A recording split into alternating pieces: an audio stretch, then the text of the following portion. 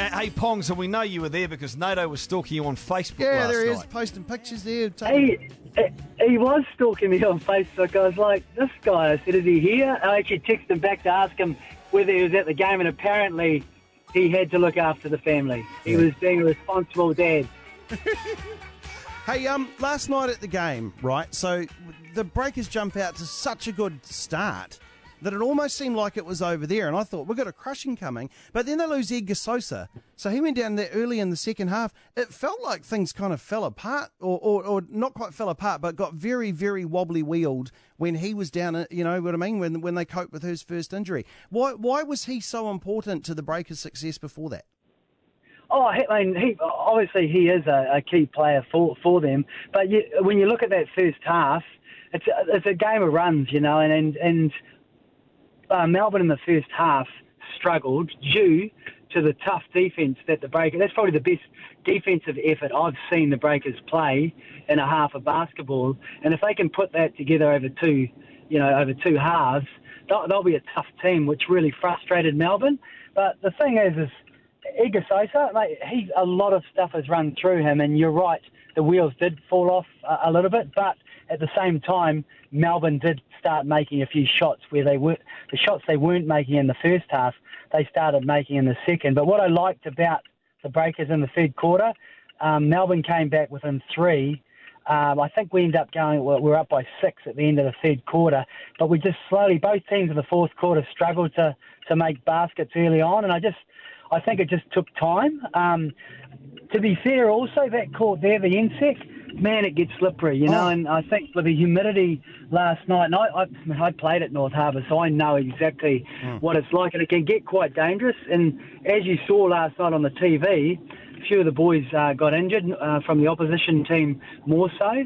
But great win, a great win to finally, you know, grind it out and win by 18. But it's a tough back end now. You know, they fly to Cairns tonight, and Cairns are very, very tough. So games like that, you got to win. And through this back end, it's so close between the top 4 and then those next 2 that are coming through with Adelaide and that. It's you've just got to keep winning. Brendan, I'm pleased you brought up the that court because I made some notes last night while I was watching the game. I'm going to read them to you. Ready? Here we go. Feels like the Breakers deserve a better stadium than the NSEC. It's been a fine home, but it's always had condensation problems.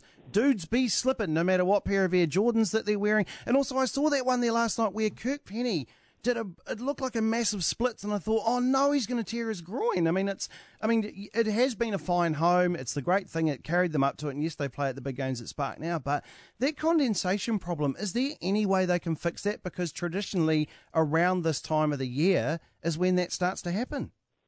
Mate, we should probably ring some building experts around that. I'm probably the wrong person to ask about that. Well, you've got fingers and lots of pies. I mean, you're selling bloody ice cream powder and everything. I thought you might know about that. Well, you know, I could find that. If I was good at what I'm doing right now, I probably should have had that answer ready, Nate. But I don't have an answer for it. But you're right. The condensation, because what happens is players start being hesitant when they're looking to drive to the basket.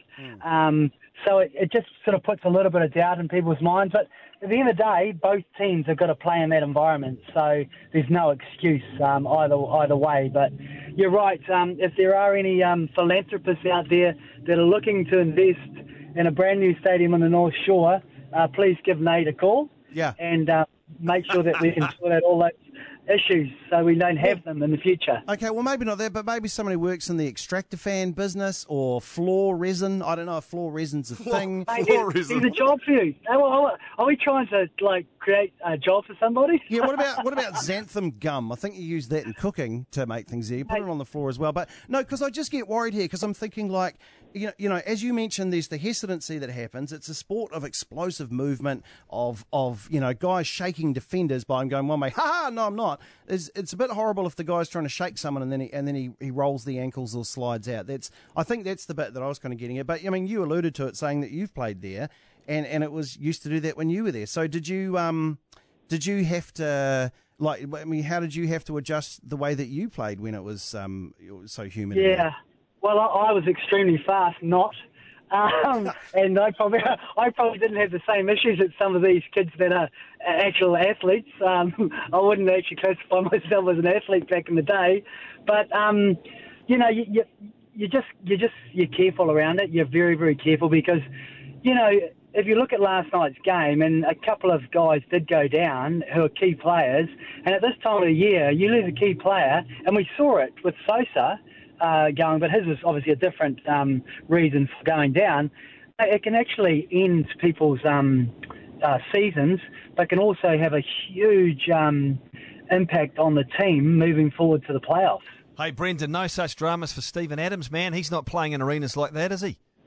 Oh, well, I watched his game yesterday, and geez, he played well. You know, I saw the interview after the game, and it's really interesting. You know, Paul Pearson and Jalen Rose are interviewing him.